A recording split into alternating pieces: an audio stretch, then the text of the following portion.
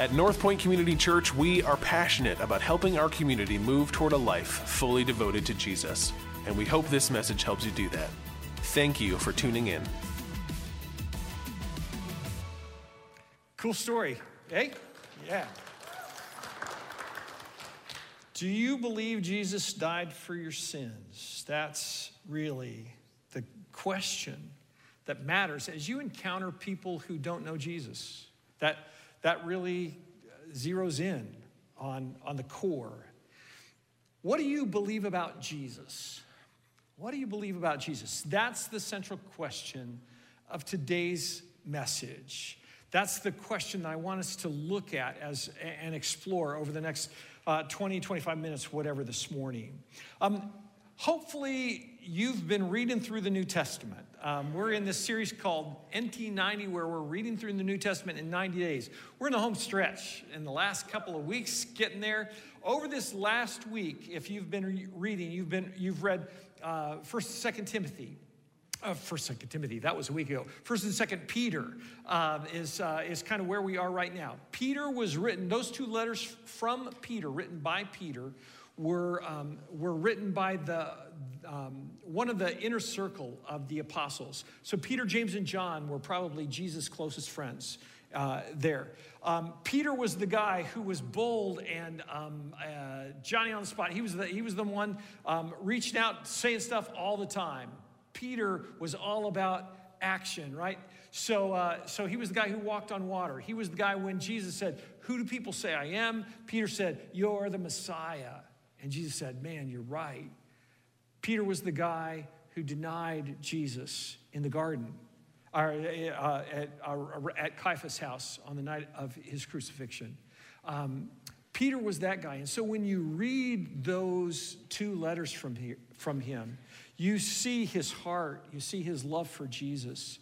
And they're really, really good stuff. The book of James was right before that. James was written by the half-brother of Jesus. Same mom, Mary. James' father would have been Joseph, sorry. Brain, just slipped out there. Would have been Joseph. Jesus' father would have been the Holy Spirit. So half-brother of Jesus. And James didn't really come to believe in Jesus until after his resurrection. But powerful stuff there. The book of James is actually the book that I recommend to most people who've never read the Bible before to read after they've read at least one of the Gospels, because it deals with real life stuff that's just real practical for us. Deals with what do you do when you're going through a difficult time. It deals with our speech, the words that we say, and how much good they can create and how much damage they can do. It deals with prejudice in the book of James. It deals with how short our life on earth is. Good stuff in James. Hopefully you've enjoyed reading that. If you haven't, jump in and start there and read just to the end of the New Testament. That'd be great. But where I want to go today is in the book of Hebrews. The book of Hebrews we started about a week ago, and so much good stuff in Hebrews. The core truth in Hebrews is that Jesus is our high priest. If you read through it, it was like over and over again. Deb and I were talking about it, and she said, "Man, he just keeps saying, Jesus is our high priest, Jesus is our high priest, Jesus is our high priest." That's true, because Jesus is our high priest. That's where we're going to go. If you're from a Catholic background, that makes perfect sense. That the whole concept of a priest that goes between God and man, high priest, you get that. If you became a follower of Jesus in an evangelical church, not a Catholic context, that doesn't make sense at all, because you've been taught about the priesthood of all believers, that we all through Jesus are able to talk to God. And so the whole high priest thing doesn't really work at all for you. It's not a concept that you're real familiar with. If you're from a background that's a Raiders of the Lost Ark background, when you hear high priest, you think Belloc, right? With the big old turban and the scepter around the Ark of the Covenant, all that kind of stuff. What I want to do today is just kind of dive into the book of Hebrews and see what that's like. That wasn't None of those concepts were really what were in the minds of the Jews, the Hebrews, in the first century. They worshiped in local synagogues. That was where their worship took place. But for them, the big deal was it really was to go to Jerusalem and worship in the temple. There in the temple in Jerusalem, you could have priests who offered sacrifices for you. There in the temple was the holy place where God's presence was. And the Holy of Holies, the most holy place, where once a year, the high priest, after he had cleansed himself, after he had sacrificed for himself, the high priest would go in and sacrifice on behalf of the entire Jewish nation. Their whole nation depended upon the high priest going into the Holy of Holies and sacrificing on their behalf. Let's take a look. We're gonna just buzz through a lot of Hebrews to try and condense it and have it make sense, this concept that Jesus is our high priest. If you've got your app, go there. If you've got your Bibles, get it out. We're going to start in Hebrews chapter 2, verse 14. The writer of Hebrews, I didn't say this about Hebrews. We don't know who wrote it. It's the one book in the New Testament that we just don't know, which is really kind of interesting. Most of the other letters, the author puts his name on there, says who it is, who it's going to. Not so with the book of Hebrews. It's a very logical letter.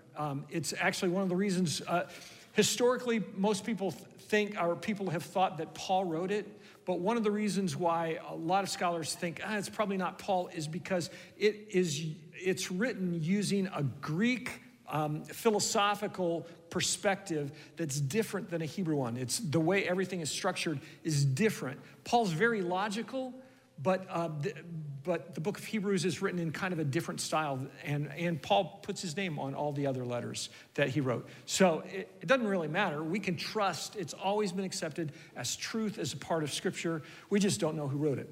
Hebrews chapter 2, verse 14. Because God's children are human beings made of flesh and blood, the Son also became flesh and blood. For only as a human being could he die, and only by dying could he break the power of the devil, who had the power of death. Only in this way could he set free all who have lived their lives as slaves to the fear of dying. Therefore, it was necessary for him to be made in every respect like us, his brothers and sisters, so that he could be our merciful and faithful high priest before God. Then he could offer a sacrifice that would take away the sins of the people. There's that imagery that makes sense. Understand this as the core of today's message. Jesus became one of us so he could die as one of us and take the punishment for each of us and so become our high priest. Jesus became one of us so he could die as one of us, and in his death take the punishment of each of us, and so become our high priest. Hebrews chapter 9. Christ didn't enter into a holy place like the Holy of Holies in the temple, made with human hands, which was only a copy of the true one in heaven. He entered into heaven itself to appear now before God on our behalf. And he did not enter heaven to offer himself again and again, like the high priest here on earth who enters the most holy place year after year with the blood of an animal. If that had been necessary, Christ would have had to die again and again ever since the world began. But now, once for all, he has appeared at the end of the age to remove sin by his own death as a sacrifice. And just as each person is destined to die once, and after that comes judgment, so also Christ was offered once for all time as a sacrifice to take away the sins of many people. He will come again, not to deal with our sins, but to bring salvation to all who are eagerly waiting for him. Hebrews chapter 10. Under the old covenant, the priest stands and ministers before the altar day after day, offering the same sacrifices again and again, which can never take away sins. But our high priest offered himself to God as a single sacrifice, good for all time. There was this doctrine taught in the first century that our sin, whenever we sinned, it continually put Jesus back on the cross, suffering and dying over and over and over again on our behalf. The writer of Hebrews takes that on very clearly, very directly, and says, no, Jesus died once as a sacrifice for our sin. One time was all that it took. That work was completed in Jesus' death.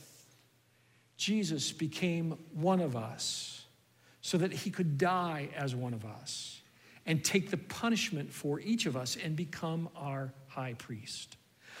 Get this, as our high priest, Jesus understands everything that we go through. Just as the high priest understood the circumstances of the people that they served for in the Jewish nation, Jesus understands everything that we go through. He is our advocate. One of the biggest misunderstandings I think people have about Jesus today is whether or not Jesus really understands the stuff that we're going through. It's really important, I think, to grasp this, to internalize it, to embrace what Scripture says is true. Because when you're going through a divorce, when you're deep in the depths of depression, when your child is struggling, when somebody that you love is being ravaged by disease or dies, Satan says to us over and over again, God doesn't understand. How could he understand? God's so far distant from you. Jesus doesn't really understand. He was perfect. Yeah, he lived on earth, but he was perfect. He doesn't understand. Frank Graeff, a Methodist minister in Philadelphia, wrote these words in 1901, 120 years ago. He was 31. By the time he was 31, his father had died, his mother had died, 3 of his sisters had died. He wrote these words, does Jesus care when my heart is pained too deeply for joy or song? As the burdens press and the cares distress and the way grows weary and long? Does Jesus care when my way is dark with a nameless dread and fear? As the daylight fades into deep night shades, does he care enough to be near? Does Jesus care when I've tried and failed to resist some temptation strong? When for my deep grief there is no relief, though my tears flow all the night long? Does Jesus care when I've said goodbye to the dearest on earth to me, and my sad heart aches till it nearly breaks? Does he care for me? Does he see? Oh, yes, he cares. I know he cares. His heart is touched with my grief. When the days are weary and the long nights dreary, I know my Savior cares. The writer of Hebrews says Jesus understands, and because of that understanding, he pleads our case before God as our advocate. Webster says an advocate is a person like a lawyer who works and argues in support of another's cause, especially in court. Hebrews 4 says this, so then, since we have a great high priest who has entered heaven, Jesus, the Son of God, let us hold firmly to what we believe. This high priest of ours understands our weakness, for he faced all of the same testings we do, yet he didn't sin. So let us come boldly to the throne of our gracious God. There we will receive mercy. We will find grace to help us when we need it most. Hebrews chapter 2 says, since Jesus himself has gone through suffering and testing, he's able to help us when we're tested. John wrote, my dear children, I'm writing this to you so that you won't sin. But if you do sin, we have an advocate who pleads our case before the Father. He is Jesus Christ, the one who is truly righteous.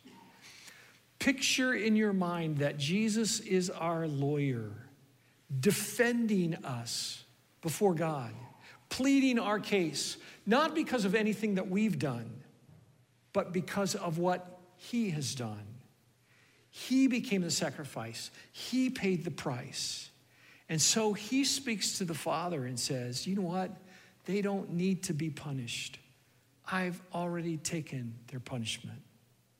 There's another word that the writer of Hebrews uses. He says, Jesus, as our high priest, Jesus is our mediator.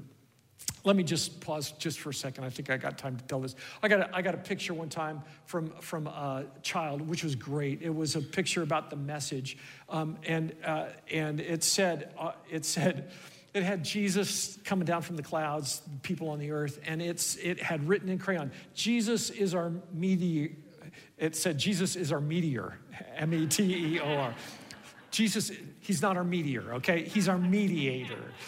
While an advocate speaks in favor of someone, defends them, protects them, a mediator is a person who negotiates between two parties who are embroiled in what appears to be an unresolvable conflict. A mediator brings two parties together that can't get together. What's the unresolvable conflict for us? It's this, that God loves us and we long for God, but our sin separates us from God irreversibly. There's no way to make that right. That's the conflict. We can't be in God's presence. We can't do anything to win his favor because of our sinfulness, and he can't betray his nature.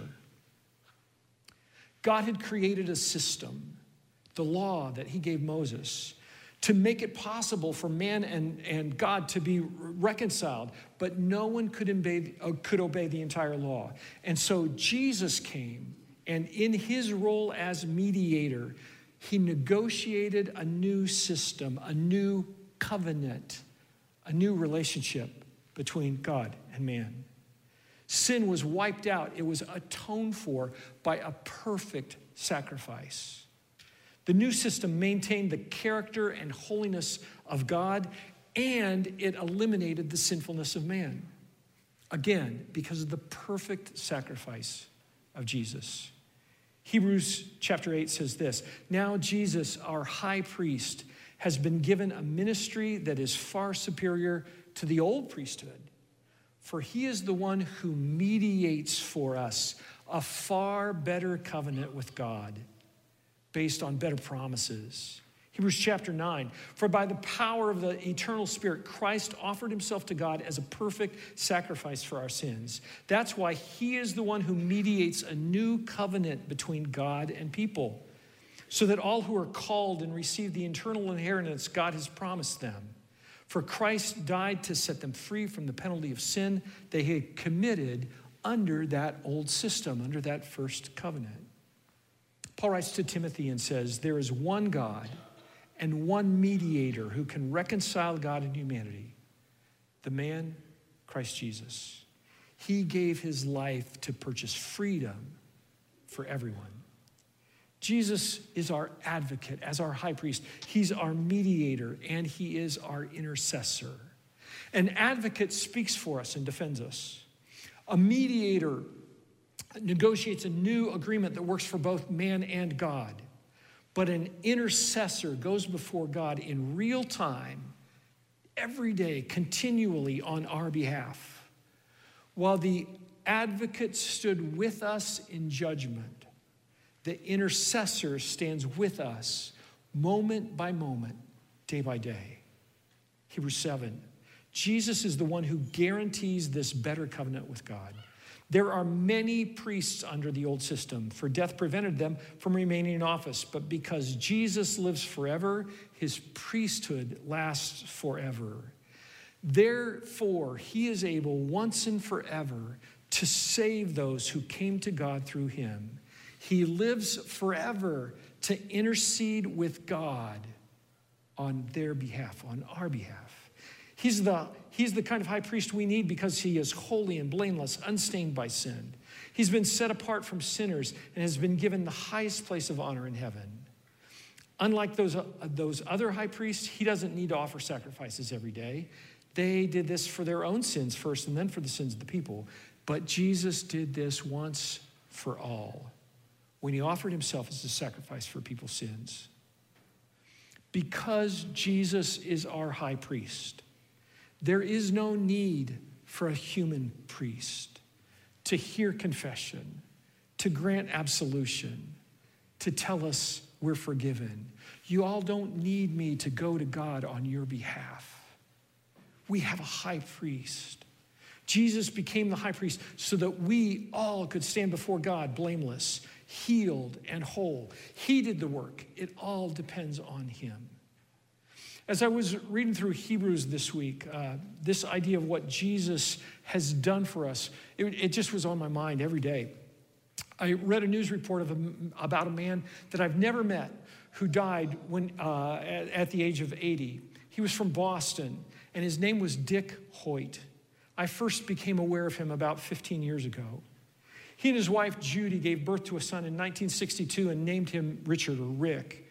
Rick's umbilical cord was wrapped around his neck in the womb, and as a result, Rick was born with cerebral palsy. His body was severely damaged, and doctors recommended that he would be institutionalized for the rest of his life. But Dick and Judy decided to raise their son Rick like any other kid. They advocated for him to be mainstreamed in public school. They interceded over and over again for him to get the proper medical care that he needed. They stood in his place to get a specialized computer that could help him communicate with them when he was 11 years old. When Rick was in high school, he learned of a lacrosse player who had suffered an injury that had left him paralyzed. His friends had organized a 5-mile run to raise money for this lacrosse player's care. And Rick, through his computer, asked his dad if they could run in the race to give this injured athlete hope and let him know that he could still live a full life. Rick's father, Dick, was 36 years old and out of shape. But he agreed. How could you say no to your son just because it was hard? They finished the 5-mile race with Dick pushing Rick in a modified wheelchair.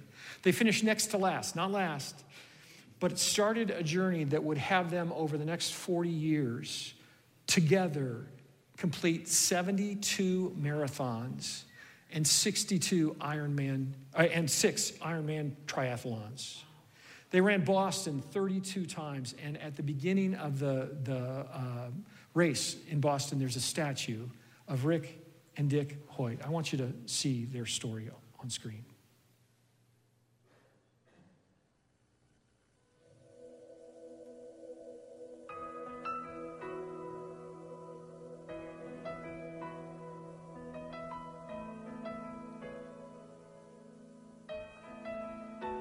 I can only imagine what it will be like when I walk by your side. I can only imagine what my eyes will see when your face is before me. I can only imagine.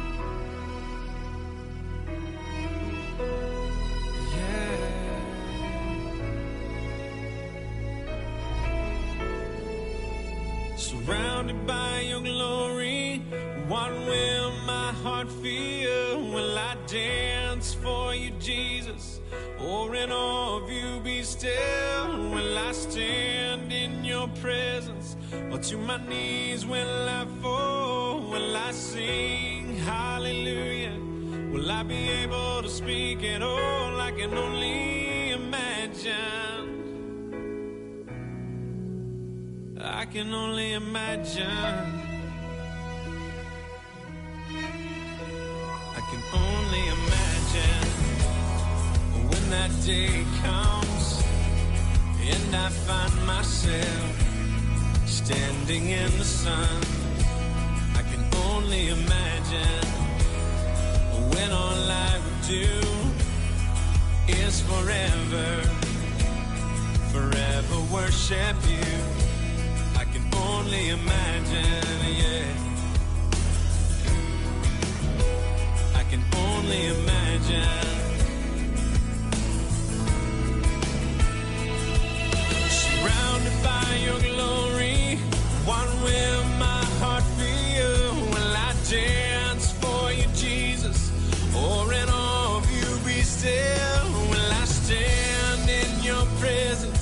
or to my knees will I fall? Will I sing hallelujah? Will I be able to speak at all? I can only imagine. Yeah, I can only imagine.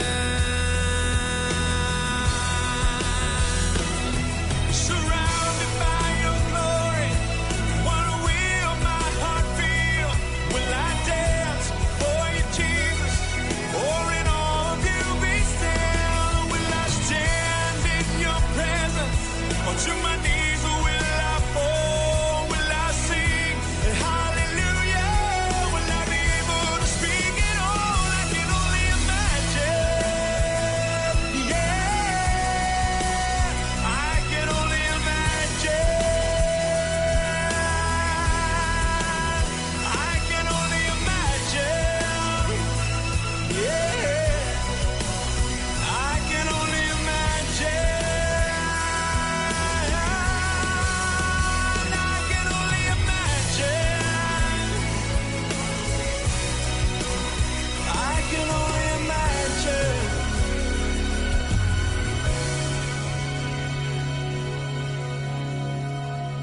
I can only imagine when all I would do is forever, forever worship you.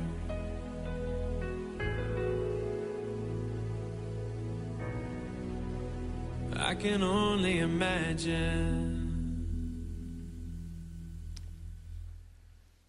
The story of Rick Hoyt is our story. Our necks have been wrapped with a selfishness that has left us broken and disfigured by sin. There's a person trapped in our sin, struggling to get out, to feel the wind, to be freed from that brokenness that is our lives. And when we ask, we have a Father who through Jesus does all of the work. Jesus has been where we are.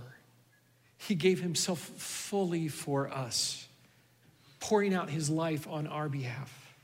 He became our high priest, defending us to God, negotiating a reconciliation that we didn't deserve, and even now stands before the Father, speaking on our behalf. So we all have a choice. Do we accept Jesus as our high priest? Or do we try and do it on our own? Do we try and defend ourselves before God? I think the question is, if we have a high priest like Jesus, why would we even try to do it on our own? All we have to do is ask. Let's pray. Lord,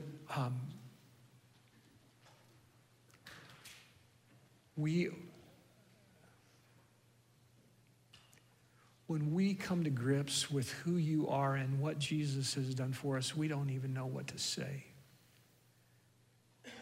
Your love is amazing. It's so powerful. Thank you, Father, for sending Jesus, allowing him to die in our place, allowing us to speak to you because of him. Amen.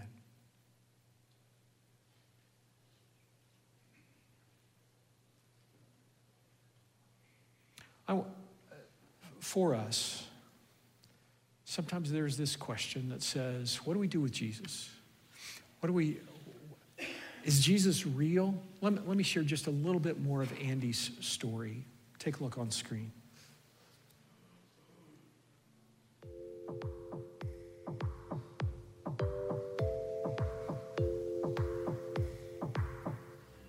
In Romans 1:19 through 20, Paul puts it this way. He says that ever since the earth and sky were created, God has been obvious to people.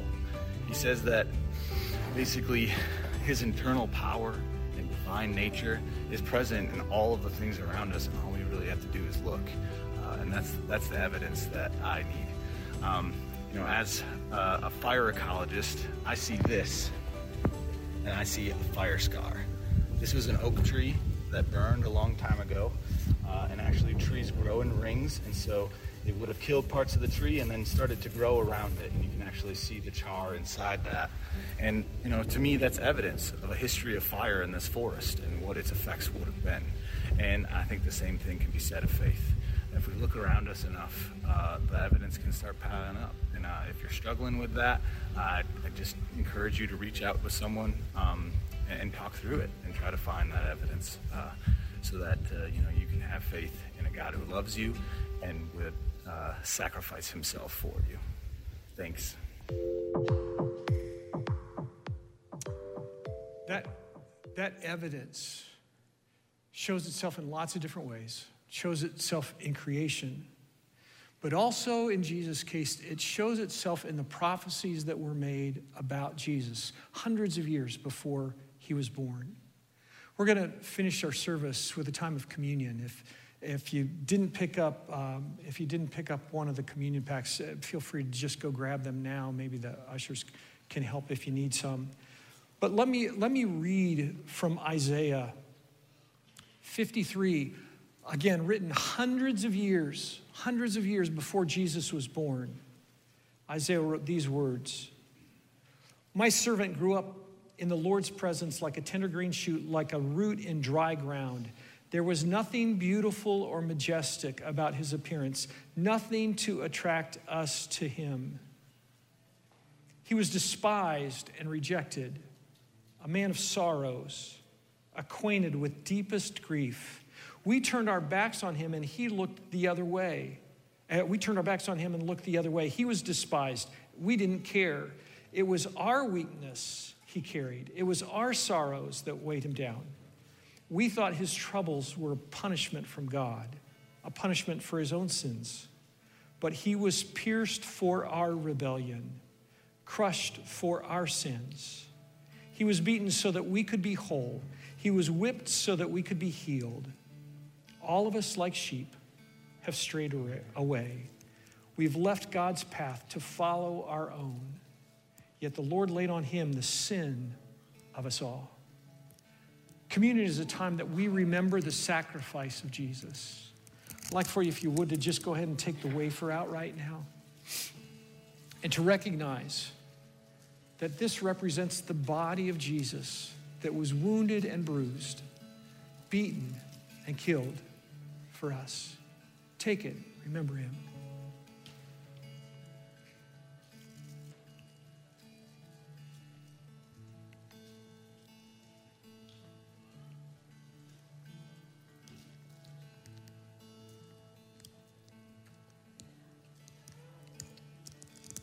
The juice that we drink reminds us that Jesus' blood was given freely for us. Blood that ran from his head, from his hands, his feet, from his side, his back. Blood that Jesus gave willingly. It wasn't taken from him. He willingly gave it for us. And so we drink it now to remember his blood being shed for us.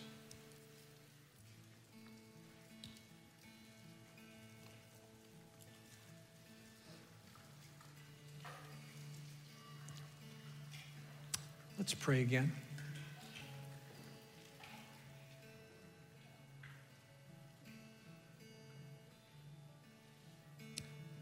God, words fail when we think about what Jesus went through for us. The agony, the pain, the separation.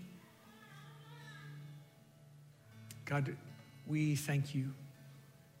We thank you that he would do that for us, that you would love us so much. In Jesus' name we pray, amen.